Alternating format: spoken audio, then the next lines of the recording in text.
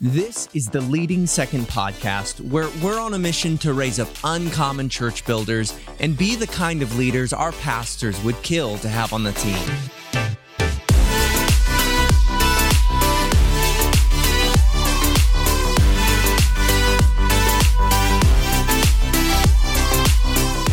Leading Second, we're back.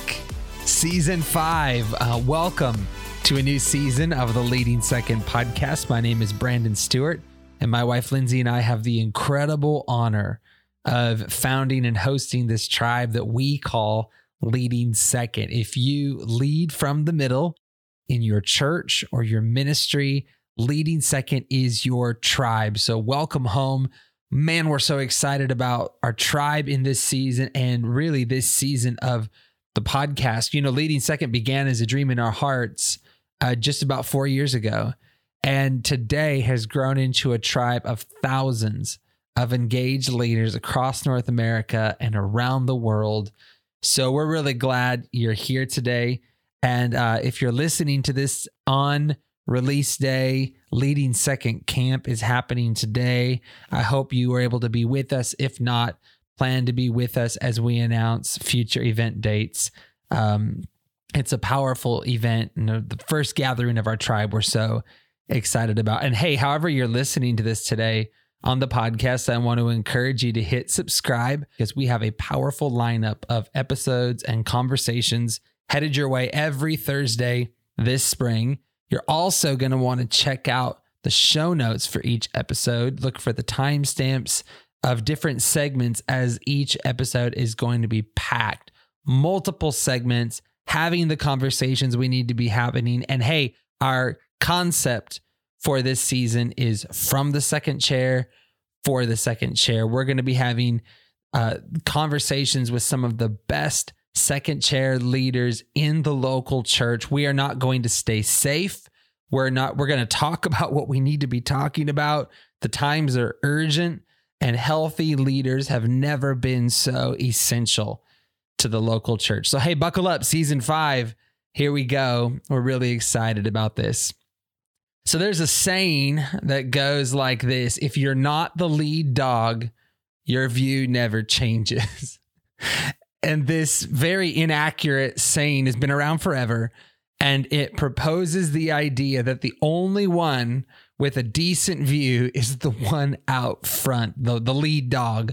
All the other dogs are just looking at the rear end, of the dog in front of him. And I just want to say at the outset of this season, our conviction at Leading Second is that nothing could be further from the truth. That behind every great leader are teams of leaders serving tirelessly, serving diligently toward the same mission.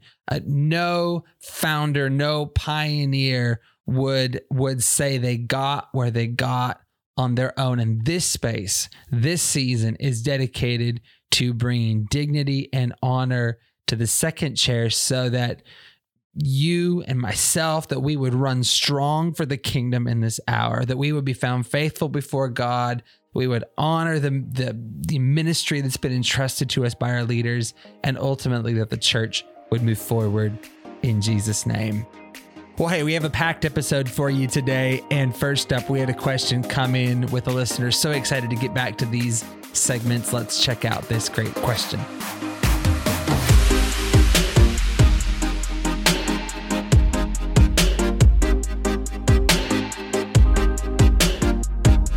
I am sitting here today with Crystal from San Antonio, Texas. What's up, Crystal? Yes, excited to be on the podcast today. I am with the Purpose Church in San Antonio, Texas, with Pastor Landon and Pastor Kelly Kiker, and I get to serve here on staff over worship and our small groups. Awesome. Love you guys, and love all that God is doing. You were the last flight home for me before the big COVID hit. So never forget that weekend. But hey, you had a great question, a really important question that I wanted to take a minute and address here today. Yeah, absolutely. So this question kind of came up in an episode, and I've been thinking about it so much. And really the question is, how do we stay healthy as leading second people, as leaders, when we're in a role that requires submission? Honestly, it's a submission that we're happy to do. I identify with that my life's calling is to move the vision forward, to serve my church, to serve the teams that I lead, to serve my pastors. But as I continue to grow, I just would love some more wisdom. It's great. How do we stay healthy? This is a great question. And to be really honest, I've only just started putting some thought into it recently. It's come up a couple times, and I think you're so wise to ask it, Crystal, because I know you, and I know so many of our listeners. We just truly want to get it right for our pastors, ultimately for Christ, and be found faithful. And so when Jesus said in Matthew chapter 10, among multiple places, but when he said, you will find your life when you lose it, I think we took him at his word, and we're saying, okay, Jesus, I'm willing to lead second. I'm willing to put me second, so that you can be first, so that what you've put in my pastor can go first. I truly believe it is a God-honoring posture of humility. It's a place that God honors. I will say too, Crystal, after a couple decades in ministry for me now, and in the same church pretty much my whole life, I can say with honesty, before God, before our listeners, I can say I have joy when it comes to submitting and living under godly authority in my life. I don't resent it. I feel free. I feel more free than if I was free of authority. I mean, I feel empowered. I feel like I've seen how I find my life when I lose it.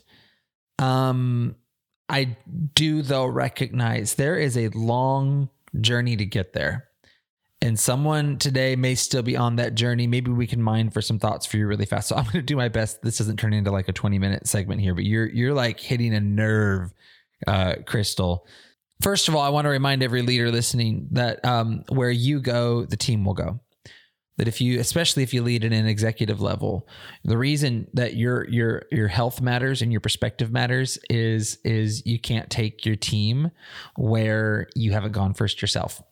And so we will never and can never expect the majority of our team to find life in submitting to and honoring our pastors and what's in their hearts if we don't find joy and life in that. So this work is really, really important. Here's the main thought I had when you asked your question today before we pushed record was this, Crystal. There is a huge difference between submission and stuffing. There's a huge difference to truly laying something down and just laying it aside. To me, Jesus called us to lose our lives. That means there are things in our lives that will have to die. And I know that sounds so dramatic, but there are things in our lives that we have to lay down, like not just stuff and put them aside and be resentful we're not getting to them, and we're frustrated we're not getting to them, but actually we come to the point of I may never do that. Or that idea I have may never come to life, and actually come to a place of peace with that. Here's why you can do that safely in the kingdom, Crystal, is the church and the kingdom of God. The most beautiful part about it is that it is a garden and not a graveyard. A graveyard is where dead things go to die. A garden is where things go in the ground to die, but bring forth new life. And so when you lose your life in the kingdom, you're actually laying it down and letting it die, but you're believing for God to do something even better in its place. This is where Abraham had to come to.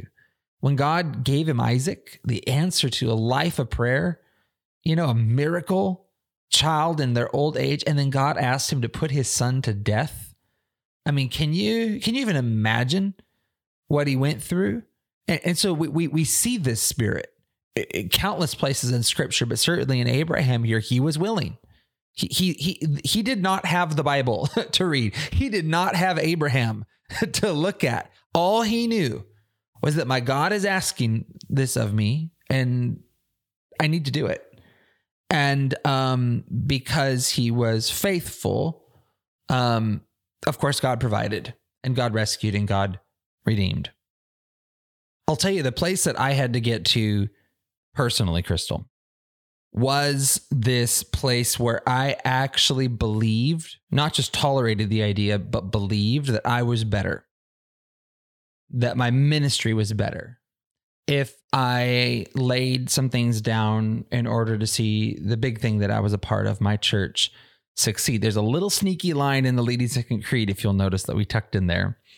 And it's actually the line that says this: my personal success is second to my church's success. And I know in our day of self-actualization and people, our culture telling us that you are your own authority and your primary purpose in life is to self-actualize and become your greatest version of you.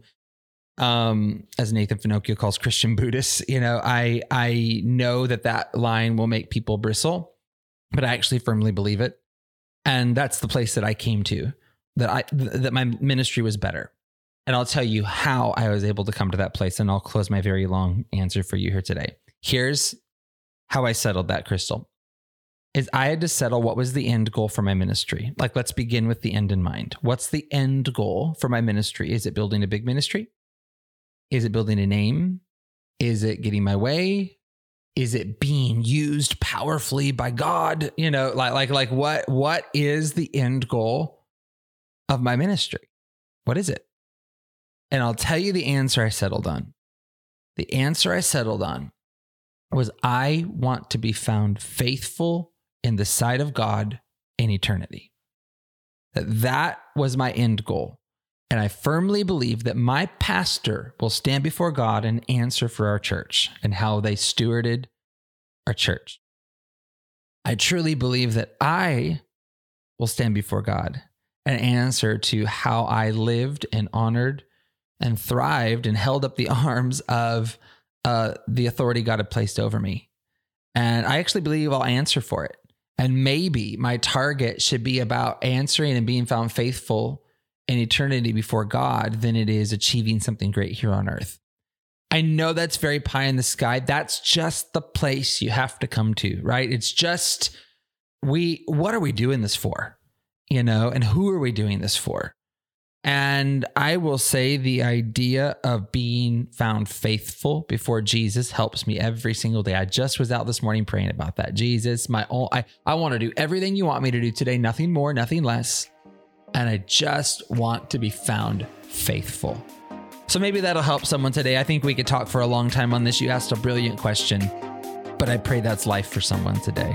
Yes, thank you so much. It helped me, and I know it's going to help so many others too.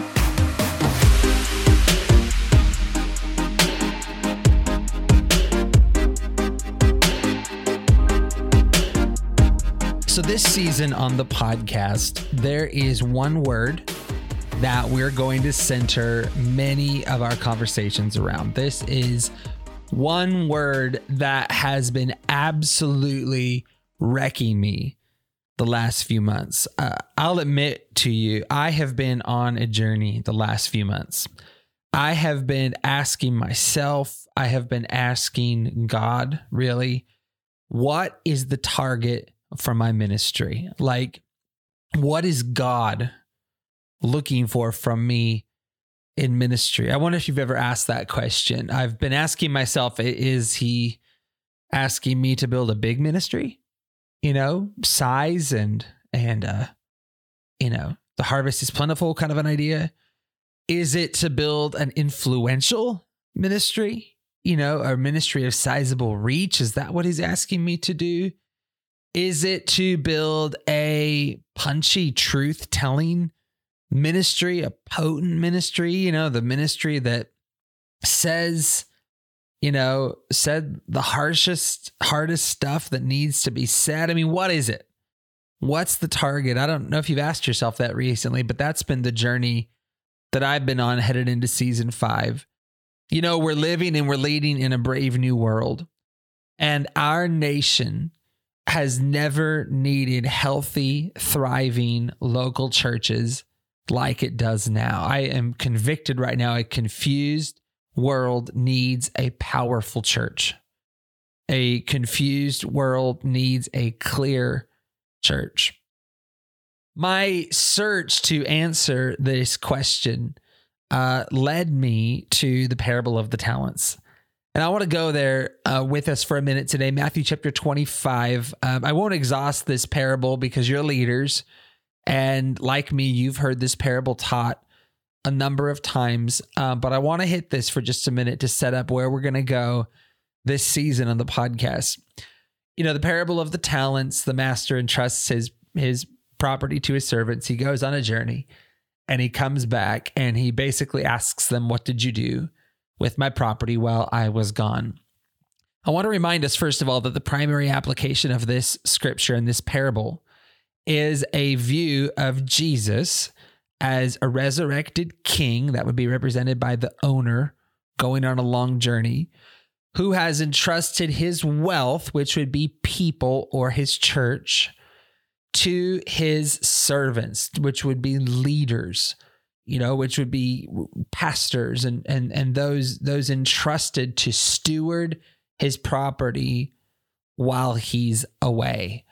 And then, of course, the master Jesus returns. He's our soon coming king. And at the end of this age, he will return and we will give an account. We see 3 things in this parable. Number 1, every servant in the parable was given something. By the way, they were given it according to their ability. There's a whole message there on capacity that we need to keep talking about. Number 2, they were all expected to do something with what they had been given. And then third, they were held accountable, or they were rewarded with eternal rewards or punishments based on what they had done. The ones who had been good stewards, here's where I'm going with this. The ones who had been good stewards of the master's property heard these words, "Well done, my good and faithful servant." I've really come to believe that the question for all of us in ministry is not, did you do enough for me? Jesus asking us, did you do more? Did you do enough? As if we could earn our salvation in the first place, I really believe that the question that Jesus is asking over our lives as leaders in this hour isn't, did you do enough for me? But rather this, did you do everything I asked you to do? Were you faithful with the life I gave you beyond your sin to serve me and build my church? So not did you do enough for me, but did you do everything I asked you to do? In other words, were you faithful?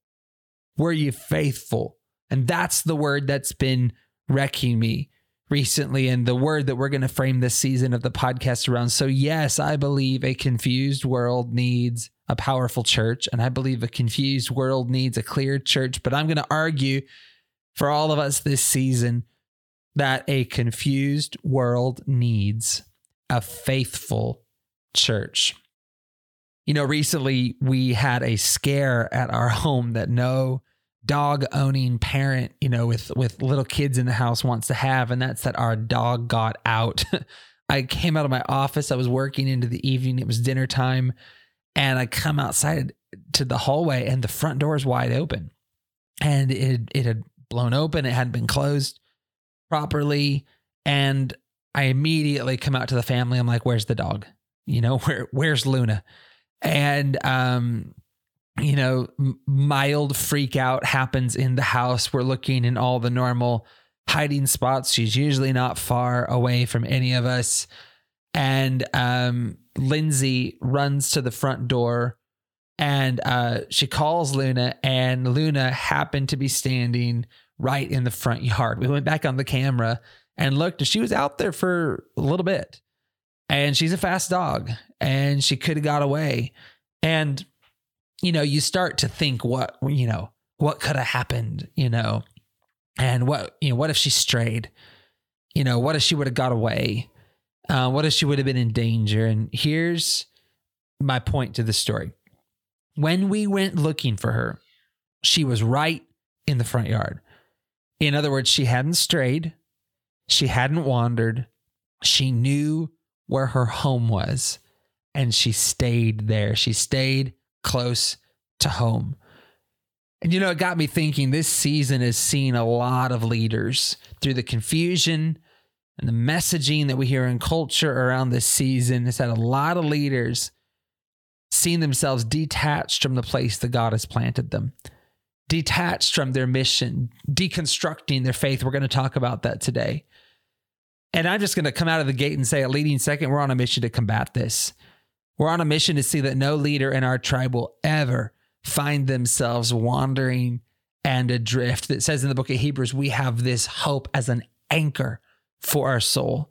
And my prayer is that these conversations this season will help you to be found faithful before God, that you will not drift, that you will stay anchored in this hope that we have, and you will be faithful to your assignment. Proverbs chapter 3 and verse 3 says, let love and faithfulness never leave you. Bind them around your neck. Write them on the tablet of your heart. Verse 4, then you will win favor and a good name in the sight of God and man. By the way, side note, it doesn't just say let love never leave you. Our deconstructing culture uses that a lot, that all a Christian is supposed to do is love, which, yes, the Bible does say the greatest of these is love. However, our popular progressive culture is taking the word love and it's using a totally different meaning to the word love, and applying it to scripture. Love just being let everyone do what they want to do, basically.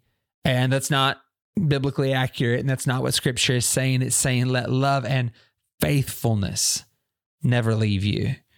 I think if there was one phrase that would be spoken over my life that I'd want to hear and be remembered for, it would be this: he was faithful. So what does faithfulness look like? What does it mean to be a biblically faithful leader?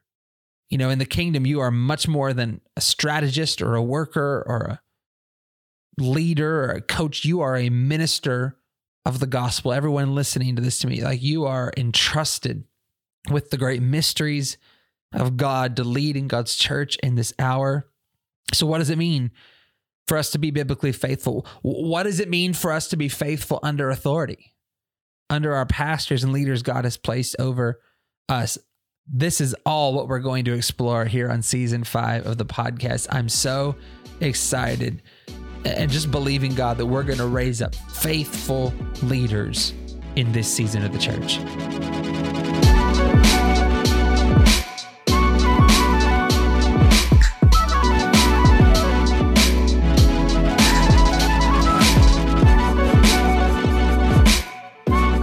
Okay, so for our final segment, our interview segment of the day, we're going to hear, starting out the season, from our good friend, Joshua Bingle, on leading in a season of deconstruction.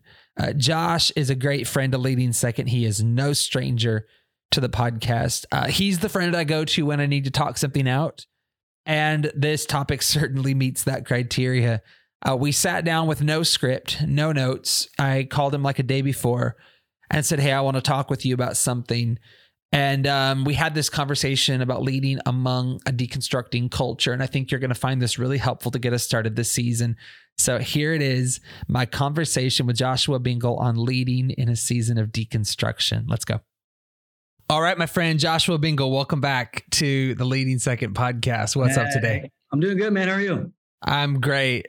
My favorite guest. We love you. Love your voice. Whenever I have questions, you're the person I call. So I figure maybe today on the podcast, it's like we're calling a friend. We're phoning a friend and saying we need some perspective on something right now. And we're talking on this episode today about being found faithful. And that any relationship can experience drift. And the Apostle Paul actually warns us in 2 Corinthians chapter 11 and verse 2. He says, I am jealous for you with a godly jealousy. I promised you to one husband, to Christ. So we see our relationship with Christ there, kind of like a groom and a bride, that I might present you as a pure virgin to him. But I am afraid, just as Eve was deceived by the Spirit's cunning, that your minds may somehow be led astray from your sincere and pure devotion to Christ. And what I wanted to talk with you about for just a couple minutes is when drift becomes deconstruction. When drift becomes deconstruction. I feel like drift can happen in any relationship, but right now we are living in and leading in a season, a moment. I'm sure it's always been there, but a heightened moment right now of deconstruction. It's almost like trendy, to like you come out on Instagram like I'm deconstructing, or something. I guess, are you seeing this right now? Yeah, I mean, absolutely. And I mean, we just have to be aware that this is here and it's not going anywhere. And there's a whole lot of reasons behind it. And what I'm interested in is like, how do we pastor through it? How do we pastor in an age of deconstruction? How do we lead in an age of deconstruction? What's the heart posture that we take? Right.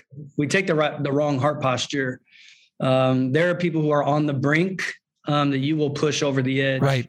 Right. Like the phenomenon of deconstruction should upset us, but we should be heartbroken for the people. Oh, totally. Like the people on your teams or in your churches or in your family who are walking through this and who are wrestling in this, they are not the enemy. Like, so I just like on the front end, our heart posture is so important that the phenomenon itself, it should rile us up because it's of the devil. When we're talking about pure deconstruction, we'll get into some of that in a little bit, but when we're talking about pure deconstruction, that is of the devil, and the phenomenon we should be angry at. But for the people, we should be weeping. We should be brokenhearted. We should be wrestling, loving.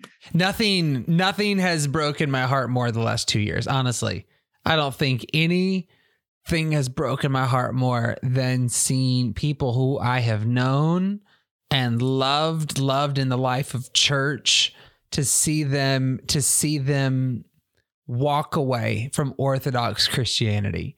To see them denounce it the same way they confessed it at one time. Yes. I mean, it's heavy, and I don't know one person that's done it that's joyful. And the kingdom of God is righteousness, peace, and joy in the Holy Spirit.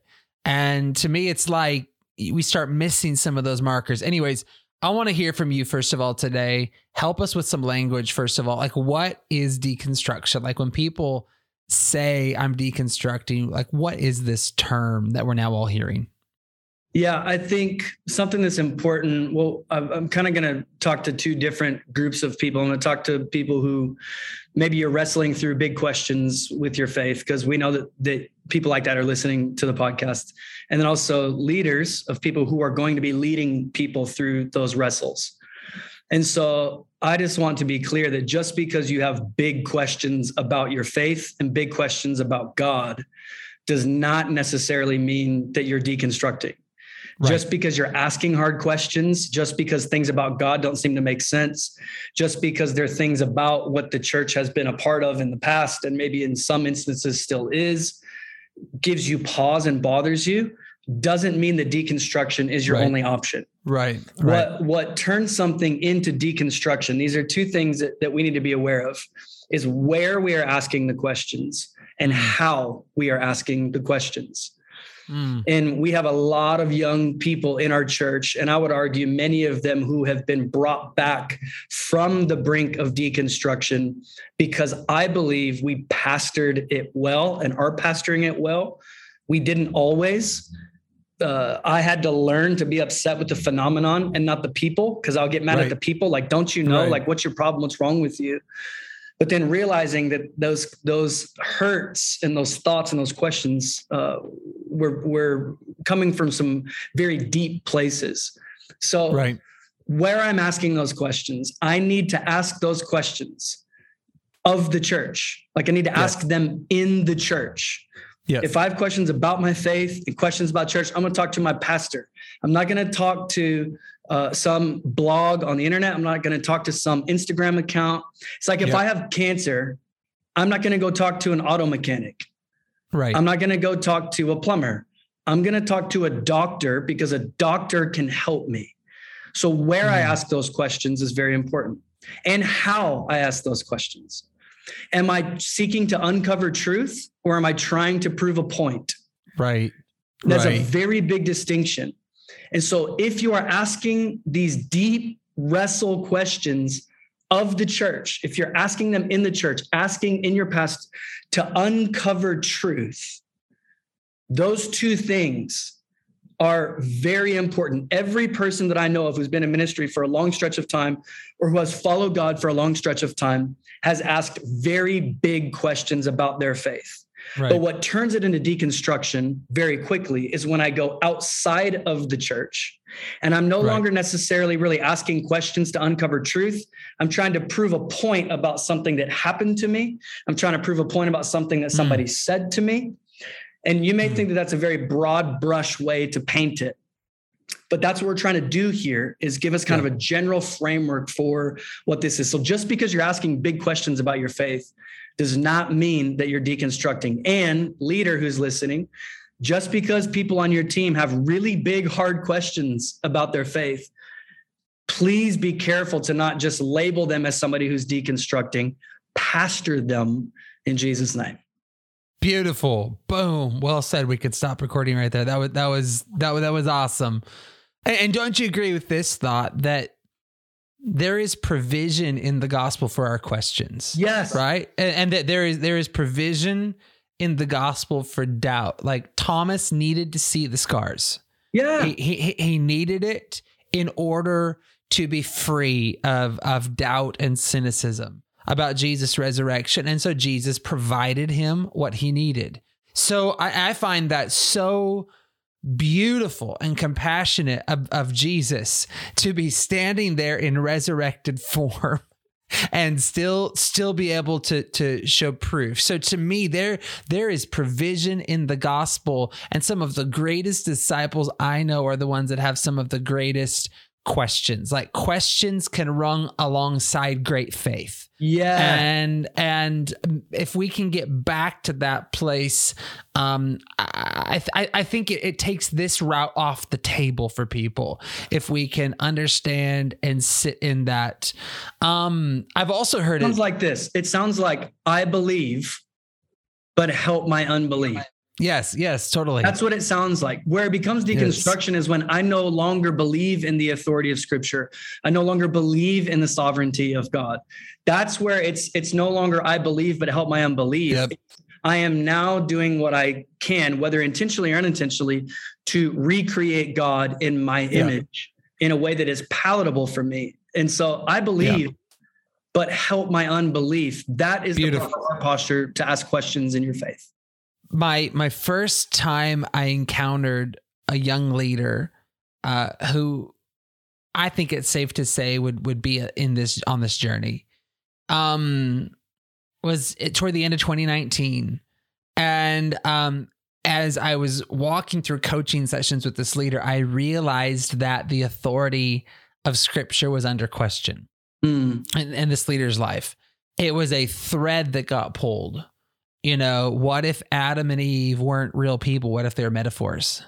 What if Jonah's whale, was a metaphor? You start what if tithing's not actual? You start pulling the threads on the authority of Scripture. And if Adam and Eve aren't real people and Jonah's whale isn't real, like who is to say that we don't then add up, we don't actually have a resurrected Savior? And if the thread gets pulled that far, we have no faith. And so if I was the enemy, this is what I would do: is I would try to get as many people as possible to pull that thread. out of their faith. So to me, and tell me if you agree with this, I think that the question of the authority of Scripture and the infallibility of Scripture is one of the major genesis points of a deconstruction journey. Yeah, 100%. Yeah, especially in the cultural waters that we're swimming in that needs to problematize everything. Right. When you're swimming in that water and you see something in the Scripture that may seem contradictory or that may fly in the face of what you think morality is. Traditionally, what we have done is we've tried to understand what the Scripture meant. Now what we do is we run to problematizing the Scripture. And when you start doing that and undermining the authority of Scripture, then it's a real slippery slope. It's not to say there are things about Scripture that we don't understand or questions that we shouldn't ask. Again, God's not afraid of your questions. But where are you asking them and how are you asking them is massively important. And there are different kinds of deconstructors. Talk about that for a minute. That's important for leaders really to understand, is that if you're not careful, you can lump all of this into one kind of bucket. And that's just not doing it justice. Like in Ezekiel 34, God tells Ezekiel to prophesy against the false shepherds of Israel. And he tells them, he distinguishes between three different kinds of the sheep that the shepherds weren't taking care of. He says, the weak you haven't strengthened, the sick you haven't healed, and the injured you haven't bound up. That's Ezekiel chapter 34. And so I think that those are the different kinds of sheep, if we use this metaphor that Jesus did, those different places where they deconstruct from. Some is just weakness. Some is from a sickness of the soul. Some is from an injury. And you have to treat those things very differently. Weakness, a weak sheep, that's just an anemic relationship with God. Maybe they're new in their faith. Maybe they have known of God for a long time, but they've never really searched his word. They've kind of been around the orbit of the church. And these are the kind of people who get picked off by the internet theologians and because they just don't know any better. And if you treat that person like somebody who has an axe to grind with the church, you're going to push them over the brink. Right. You have to be able to identify, okay, this is just some weakness here. They just don't really know Scripture that well. Then you have people with sickness, like a soul sickness. They're disillusioned with the church. They thought that it should be some kind of way, or they've seen things in leadership that have just bothered them. Whether they are right or wrong to be bothered, they are bothered. And there's like a sickness of the soul. There's offense. There was a conversation with a leader. We would call this kind of church hurt. Right. It becomes a sickness in the soul. And these are people that I think when we talk about deconstruction, this is where most pastors' minds go, is somebody like this, usually rooted in some sort of offense. They had a friend who went through something. Very often it's tied to sexuality, either their own or somebody else's. Right. They feel like the church should have done something different. And most of these people, in my experience, their problem is not with God, it's with the church. True. If their problem was with God, then they wouldn't try and rearrange the Scripture to back up their faith. They would just walk away. But this kind of deconstruction, this is just bitterness that's masquerading as wisdom. That's all that it is. Is there's some sort of soul sickness, and we need the great physician to work. We need him to work. We need to pray. I've heard it also said that, just to add on to your definition there, I've heard it also said that this is doubt being presented as a virtue. So this is like I'm virtuous because I'm doubting, like it's a fruit of the Spirit or something, right. Yep. And that sickness, though, sometimes those are the ones that take the longest, and you have to be in the wrestle with them. Like you have to, if they are willing to, and you have to be willing to wrestle those hard questions down to the ground.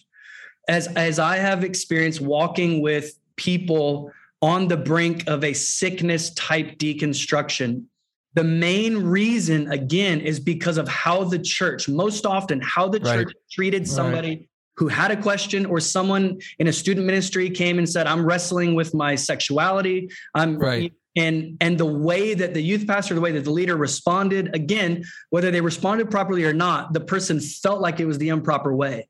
So when I get to walk with them in this, and I get to stay in relationship, and I get to keep wrestling with them, again, using wisdom, don't chase people who don't want to get better. But when I can stay with them in that sickness, we've seen people come back from that when we model what the church is, that we stick together through thick and thin, and we wrestle through those hard questions together.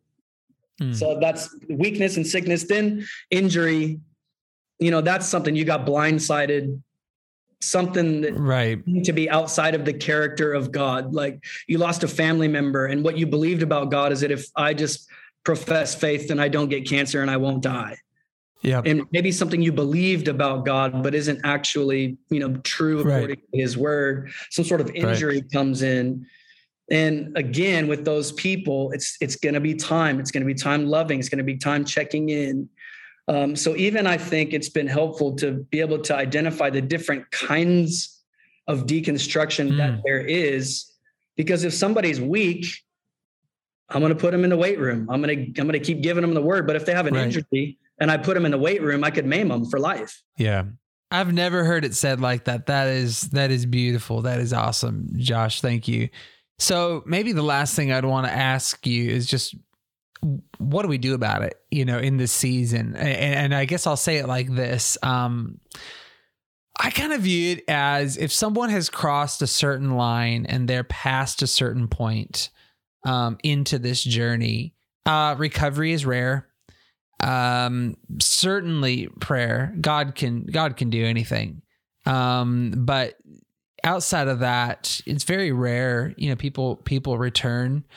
So I think part of this conversation, and the reason I'm wanting to have it, is to maybe help us recognize it in some before they ever walk that journey or before they cross that line, if you will. Also realizing this is now here, and this is now part of the conversation surrounding the church.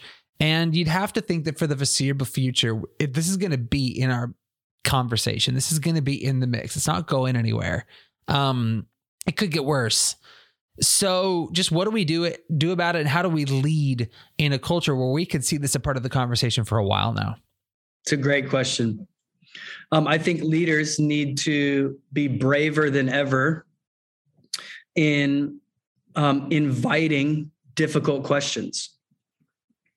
That's one thing that we need to be able to do, is because our people are asking questions. And if they don't feel comfortable asking them to us, they're going to ask TikTok, and they're going to ask Instagram, and they're going to ask their friends who don't have the same love for God's church and don't have the same scriptural understanding that you do. And so maybe it's something as simple as sitting down in a staff meeting or sitting down in a team meeting and going, hey, we want this to be a place where you can ask hard questions about faith. Like, I don't want to make mountains out of molehills, but I just want you guys to know that if you have questions or you see things on the internet that someone's making the case for XYZ thing and you go, you know what, that kind of makes sense. I want you to know that you can come and talk to me about that. Right. And I'm not gonna be upset with you. I want you to be asking those questions, which leads to the second thing, is that you need to have answers from Scripture. You need to know what God says about sexuality and how to pastor it. You need to know what God says, and a lot of the scriptural kind of words that have been hijacked by this cultural moment. You need to know what God's heart is around justice and around love and unity. All these kind of buzzwords that are out there that are Bible words, but have been hijacked and stuffed with new meaning. You need to be able to have an answer for those things. What does God say about this? Because we can't just be the kind of leaders who say, it's not that, it's not that, it's not that, it's not that, it's not that. And then our people go, well, what is it? And you go, well, I don't know, it's not that. Then all you're doing is you're deconstructing culture, but you're just using Bible language, but you're not building anything. Right. Like, we have to be builders. And if we don't know what it is, we can't build. We can't just be the kind of people who are like, not that, not that, not that, not that.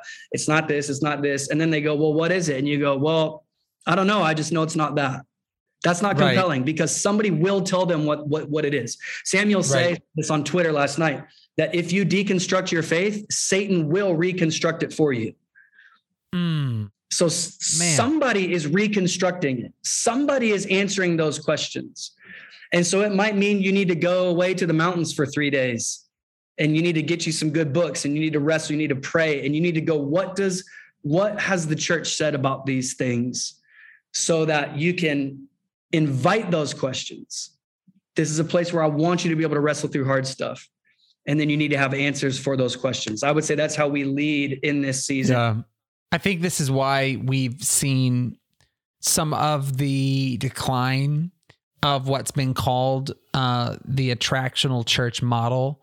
And I think part of it is because part of that model wants to make Sundays as least offensive as possible, so we take Bible words and we kind of use like sexy, cool, contemporary words to describe them, and I feel like this hour is, let me back up. I'm not one to be critical of the church, to be mean, because though that had its day, it had its purpose.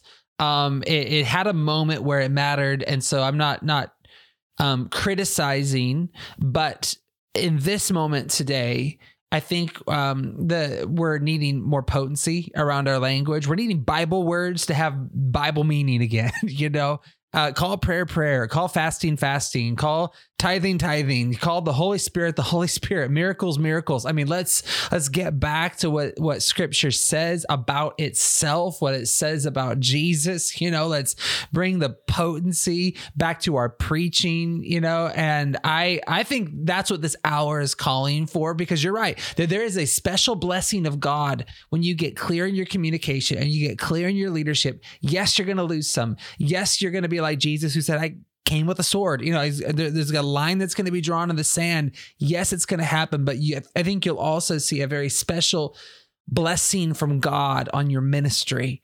and you'll see God use that clarity. Yeah. Our friend Jason Parrish says he's taken to saying the future is ancient. Yes, I love it. I love that statement. Shout out Jason Parrish. Hey, my friend, I love your perspective as always. Thank you for adding value to our tribe and our world. I'm going to put you on the spot right now. Come back soon and have a conversation with us about church hurt. Okay, that would be an interesting one. I'm in.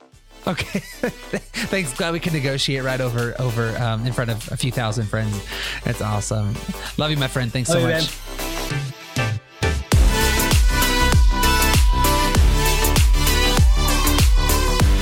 For more information, check out leadingsecond.com. Follow us on Instagram @leadingsecond and join us on the Leading Second Collective on Facebook.